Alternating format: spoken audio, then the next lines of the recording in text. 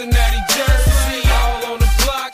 We get it in. I'm in my Cincinnati hat. Good day and welcome to the Cincy Slangin' Bearcat Basketball Podcast. I'm Coomer, joined as always by Hummer. Hummer, how's it going, buddy? Coomer, do you love me? Oh, boy. Are you riding? Oh, God. It's a great day to be a Cincinnati Bearcat basketball fan. Hummer, you are far too excited to be playing Drake this week. The only college in America that is officially named after a rapper. Incredible history that program has. What do you know about Drake? Well, Drake, he visited Cincinnati several times over the past few years. This will be the first time they've played each other, though, since 1974. I bet that's the year that Drake Aubrey himself was born. Unfortunately not. Interesting stuff about Drake, though. Not to harp on too much on the past, but Drake was actually is a member of the Missouri Valley Conference. That was the conference that Cincinnati belonged to when we won the national championships. There actually is a pretty extensive history with Drake, albeit we haven't played since 1974. They are, if you look at the list of the top schools that we have played the most, they come in right at number 18. We've played them 30 times throughout our history. We own the series 22-8. Like I said, most recently 1974. Very interesting, Hummer. Glad to hear it. Hopefully, we're building upon our frustration of last week with a couple victories this week against Drake and Alabama A&M. But before we get there, massive news out of the American Athletic Conference this week. News broke that James Wiseman of the Memphis Tigers was deemed ineligible to play by the NCAA due to his family allegedly receiving $11,500 from Penny Hardaway himself to fund their move to Memphis, Tennessee. This was prior to Penny being the head coach of the Memphis Tigers.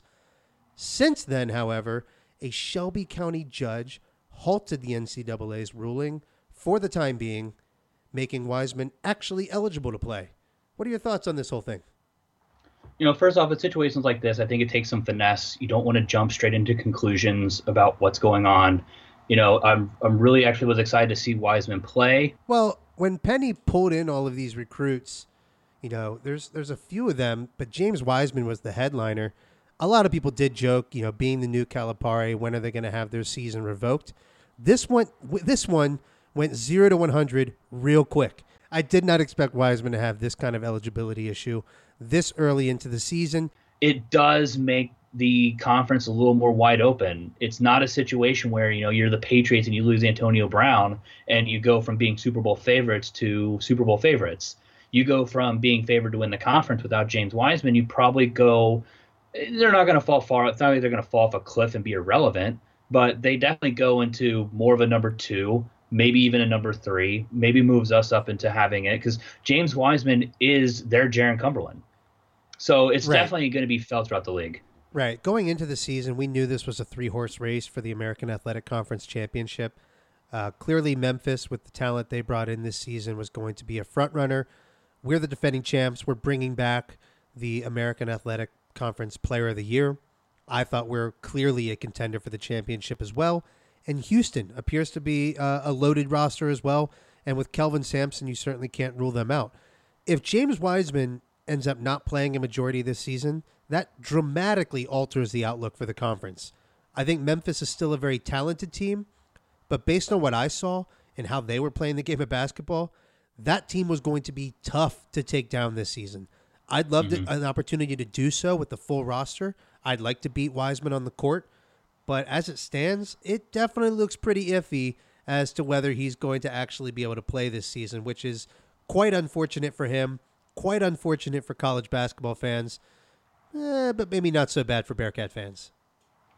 That's why, Mr. Hardaway, today we have some tips for you. Well, clearly, Hummer, you're on the right track here. This incident definitely reveals that Penny needs a crash course in what I would call creative recruiting. Here's what I think the Cincy Slangin' podcast should do. What I'd like to do, we look to 3 of the greatest to ever do it for answers.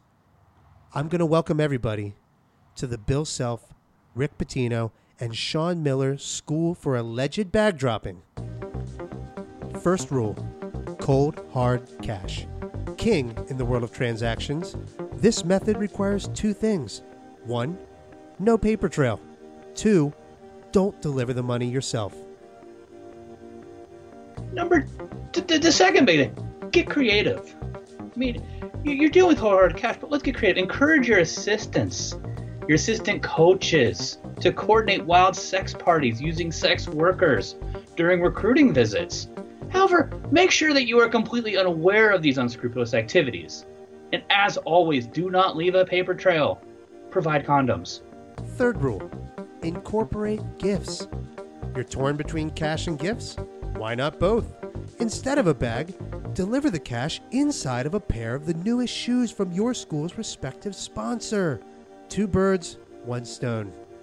And finally, find your fall guy, an assistant coach, an aspiring agent, a savvy opportunist, Adidas. Make sure you protect yourself by finding the right people for your program. But remember, plausible deniability remains key. Penny, I hope you found those tips helpful. You got to do better, buddy. If you're going to play with the big boys and get the top recruits, you're going to have to be a little more discreet with your transactions. Yes, discreet is the name of the game here. The big key here, Penny, is if you're going to take our advice and you do get creative, it's you want to get caught after your players have delivered championships, not before. That is one of the big keys. Enough with the silliness, Hummer. Cincinnati did take a tough loss last week, Hummer. We spent some time getting in our feelings about that loss to Ohio State last week.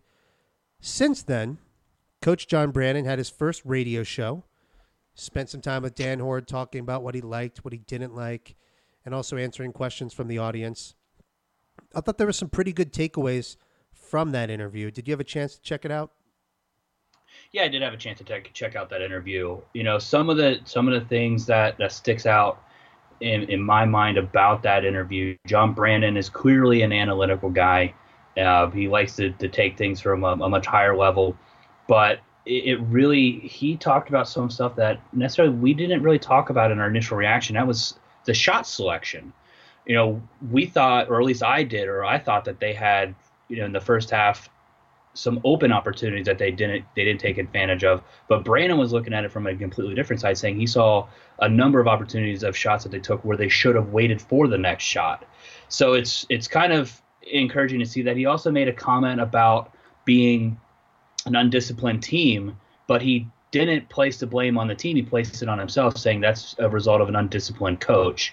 And he's saying we will not have an undisciplined team. I really thought that was from my perspective, a nice change of pace from a coach who's willing to take a look at himself and say, well, I need to get better as well. No, it was a refreshing interview. I did laugh a couple times in terms of John Brannen's obsession with numbers. I'm a numbers guy myself. I love talking about them. But Terry Nelson and Dan Horde were the two interviewers in this case. And listening to Terry Nelson, I actually got the feeling a couple of times where Terry Nelson was saying, yeah, all right, enough with the numbers. Like, we don't have to have a number for anything. It did make me wonder how his ability to communicate and relate to the players in a way that's not so rigid and analytical. And toward the end of the interview, he did bring it home, basically saying, I like considering all these numbers. I like diving into the research. I like my assistant coaches diving into the research. But we don't muddy the waters in terms of overwhelming players with this type of information. This data that he acquires is typically used more so in a broad coaching aspect. He's not managing it in terms of how players play on a day-to-day or game-to-game basis. Yeah, he did. He definitely brought that up. He also hit on the fact that, and this was something that kind of, you know, stood out too, is that he lets his assistants take over that, but they're charting everything in practice, how many shots guys are making, from where, and they're incorporating that into where they actually need to be on the court. And he made an interesting point that with Ohio State, we weren't getting the shots that his guys typically makes, and that's where that shot selection comes away. When we see an open shot, to him, that may not be the best shot for that player, which I thought was really interesting. To me, it's saying that he's really taking the analytics to a higher level, which, we've only had 31 practices. I've seen people kind of going crazy on social media about, the lack of, or I guess they were saying we've had 31 practices, we should be better than this. I'm like, that's not a lot to incorporate a whole new system. It's not. It's a shocking transition for the players. I mean, the type of coaching they're getting now is night and day with what they were previously receiving with Mick Cronin. So especially for those returning players, the players that John Brannen has routinely said he needs to get in the deep end, I'm not surprised if there's some apprehension about doing it the John Brannen way. This team had a lot of success before he got here. We won a lot of games, but now he's asking them to completely buy into what he's doing and what he's selling and it's just going to be hard to build that trust. It's going to take some time. It's a completely different style. It's a faster pace, faster decision-making, and much less reliance on one player. So when you say John Brannen makes mention of bad shots or shots that we're not practicing in practice, I have to think he's probably hitting hard on Jaron Cumberland in that case. Jaron Cumberland in that game took a few shots that were step-back fadeaways, mid-range jump shots. A couple of them he airballed. And I like Jaron Cumberland in isolation. I think we need to see more of Jaron Cumberland in isolation built into the offense. But at the same time, he is trying to condition it into Jaron's game that there's a time and a place, and those are not the shots that we're going to win on. We're not going to win consistently shooting that type of shot. I also found it interesting. I think it might have been Dan Horde. It could have been Terry. Honestly, I can't remember who mentioned it in reference to Jaron Cumberland and talking about, Brannen making him a better all-around basketball player, quote unquote, making him NBA ready. And it made me think back to one of our guests that we had on with DeMar Johnson saying, well, and we asked him that exact question, what can Jaron Cumberland do to get NBA ready? And someone in that interview, in a sense, alluded to the same thing without saying it, that he can't get bigger, he can't get taller, he can't get faster. But Cumberland is definitely not conditioned right now. He definitely came out sluggish. He looked tired. He wasn't ready to carry the offense on his back. So from that standpoint, I like that Brannen addressed that need to get Cumberland in the shape.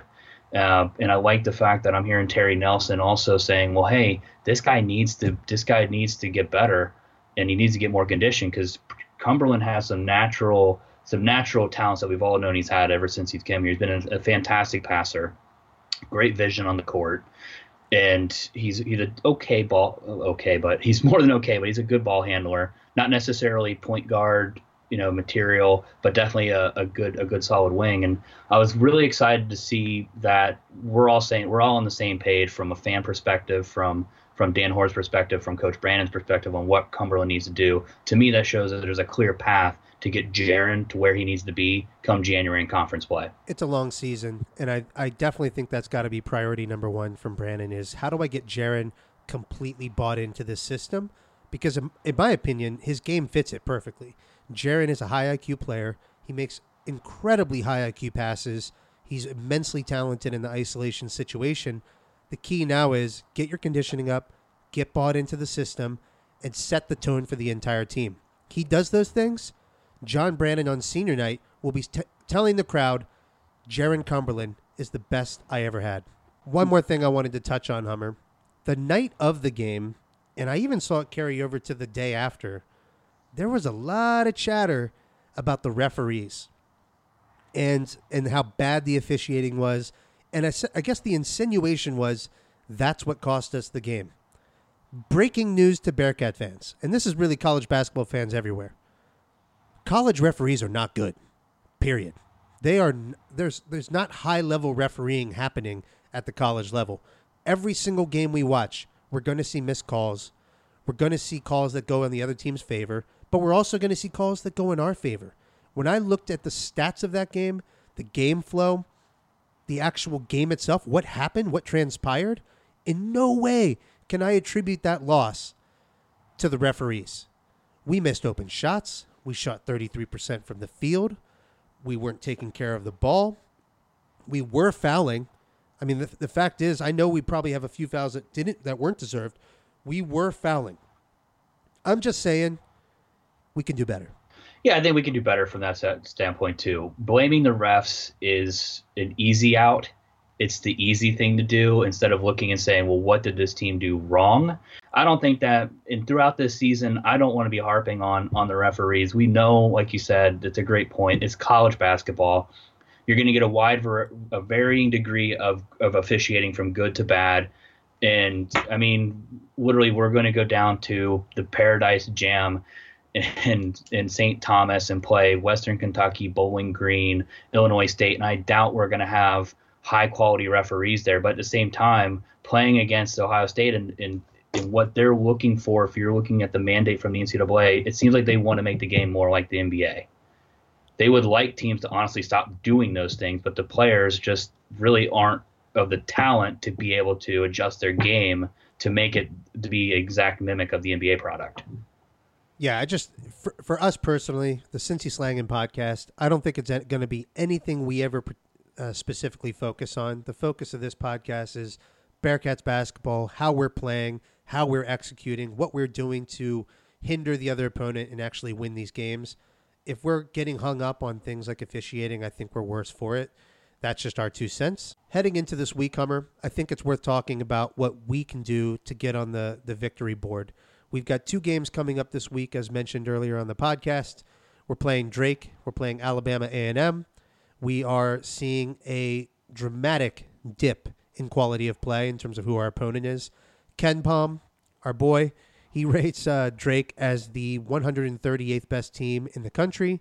Alabama A&M is the 350th best team in the country.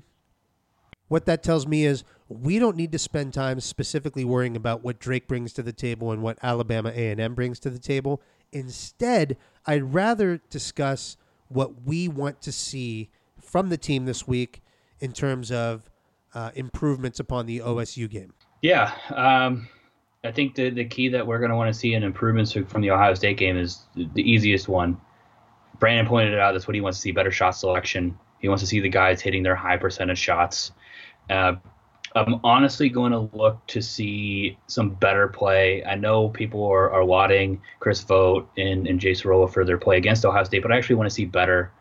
I want to see better decisions from them. I want to see more of the middle of the first half for Jay Sorolla, where he played with 3 fouls, didn't end up committing another one, but played smart basketball, was a real presence in the game. Because when he's in with his height, he's going to be a presence and a problem. He's going to be a force to be dealt with. That's a huge deal. So I want to see that. That's a huge deal. So Chris Vogt and Jay Sorolla, in particular, we're clearly going to see a lot of minutes out of them. They have won the starting job and also the backup job for our center position. Mamadou Diarra seems like he's going to be less of a contributor on the team this year, and that's just an early indication. Hopefully things turn around, but at this point, the center position is going to Vogt and Sorolla. Looking at some advanced metrics about the foul rates from these 2 players, Chris Vogt in particular last year had a 7.7 foul rate, which means he commits almost 8 fouls per 40 minutes of basketball. We have to see that improve. He has to keep himself out of foul trouble. Despite maybe the lack of high-level offensive skill that either of these players have, it's not like I want to see the ball thrown into them in the post. Both of them are enormous. Over 7 feet tall, near 260 pounds each. These are players that are going to be incredibly disruptive on the defensive side of the ball, and we need to find a way to keep them on the court so as to avoid Trey Scott having to do too much on the defensive end. Because after that, we do not have a lot of options on in the front court. Yeah, you're 100% right. We can't be whipping on 2-2s with these guys on the court in the first half. You know, they definitely need to be smart with their foul, be able to stay on the court.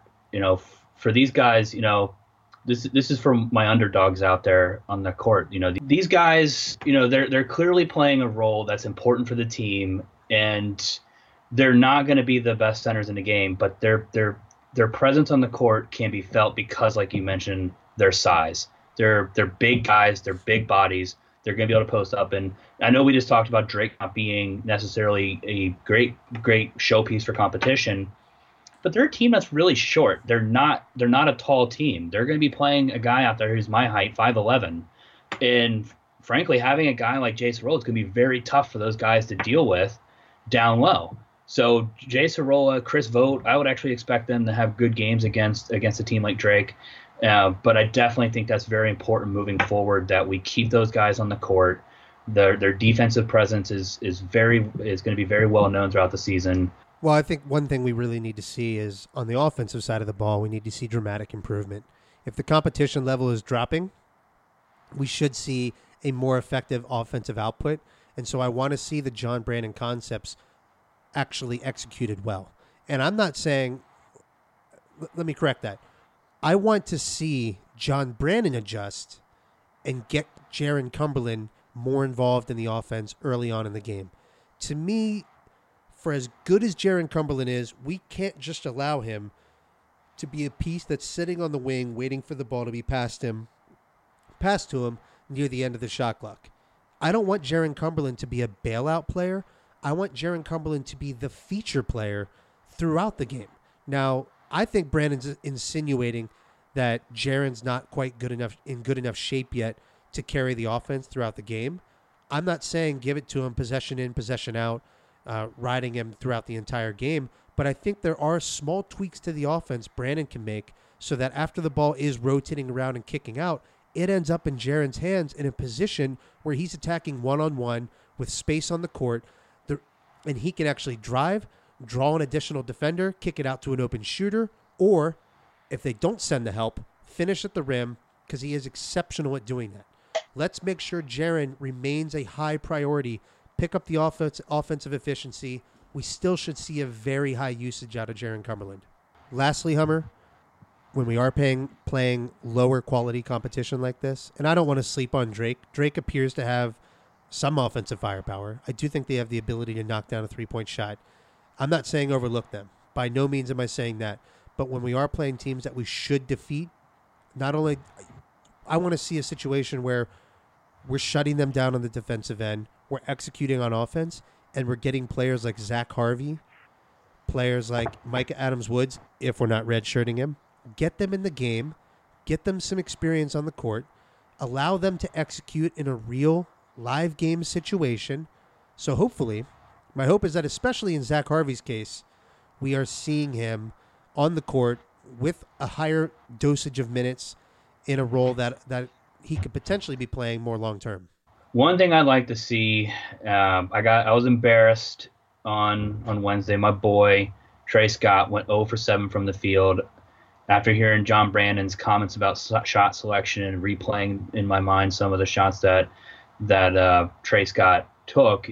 I can't remember a single shot actually that he wasn't contested open or maybe driving to the hoop with a highly contested shot. He needs to have better shot selection if he's going to help me avoid the beer mile. So I would like to see that. Are you upset? I'm upset. Hummer, we've got a fun week ahead of us. Looking forward to watching the games and seeing improvement from the team. I'm not discouraged by the Ohio State game. I sensed a lot of frustration with the fan base on Twitter and just from talking to folks who I know like the Bearcats. There's too much of an overreaction to that first game. I'm not saying you can't criticize and we can't seek opportunities for improvement based on the results of that game. Clearly we should, but it's the first game out of a long season. This is a new program, new system, and in my opinion, we saw the foundation of what's going to be a more effective offense long term. And to me, it's God's plan that we're going to remain the top of the AAC conference, especially if James Wiseman's not going to be playing basketball anymore. That's a conference-altering outcome for the nation. And I'm disappointed. I think he looks immensely talented. He's fun to watch play. But from a selfish perspective, we're going back to back. So just hold on. We're going home. We're playing Drake. We got Alabama A&M coming up. We're going to have 2 victories on the books here. It's a great day to be a Bearcat fan. We've reached that time of the podcast, Hummer. It's time to dedicate this episode to a former Bearcat great. Who do you have in mind this week? If I'm not mistaken, you're the one who just did some research and so put some tender love and care into it. And True. I'm burying the lead. We're playing Drake. We're playing Alabama A&M. This is the week we should be able to unleash the Cincy Slang and Bearcat Basketball Podcast's official hashtag for the basketball team. It's time to bust out the victory cigars. And with that in mind, when we're up by 20 plus in the last 2 minutes of these games, I want to see Rob Banks. I want to see John Kaz. I want to see Sam Martin into the game and get their chance to shine. And so with that in mind, that's why this week's episode of the Cincy Slang and Bearcat Basketball Podcast will be dedicated to the legendary John Meeker. John Meeker, this episode is for you. Cheers. Cheers for my underdogs.